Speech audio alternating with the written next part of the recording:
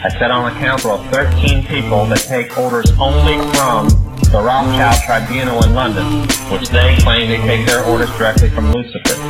But I was the managing president of Zodiac Productions. It's one of my jobs as being one of these 13 people.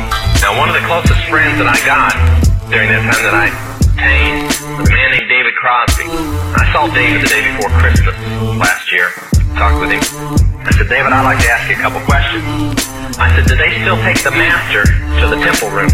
Dave said, yeah. I said, do they still have the coven conjure demons into the master? He said, of course. The master is a tape that the album is cut on and is placed in a machine that produces and presses the records that you buy. After it's been recorded, on the full moon, it's taken into a temple room that is in every one of the major music companies. And it's placed on an altar setting in the north of the room and a pentagram engraved in the floor. And 13 hand-chosen in a coven come in and conjure a principality or a power-up, usually Regia, and order him to tell the demons under him to follow every record and every tape coming off of that master. You can go home and count your kids' records, probably yours too, and count how many demons are there.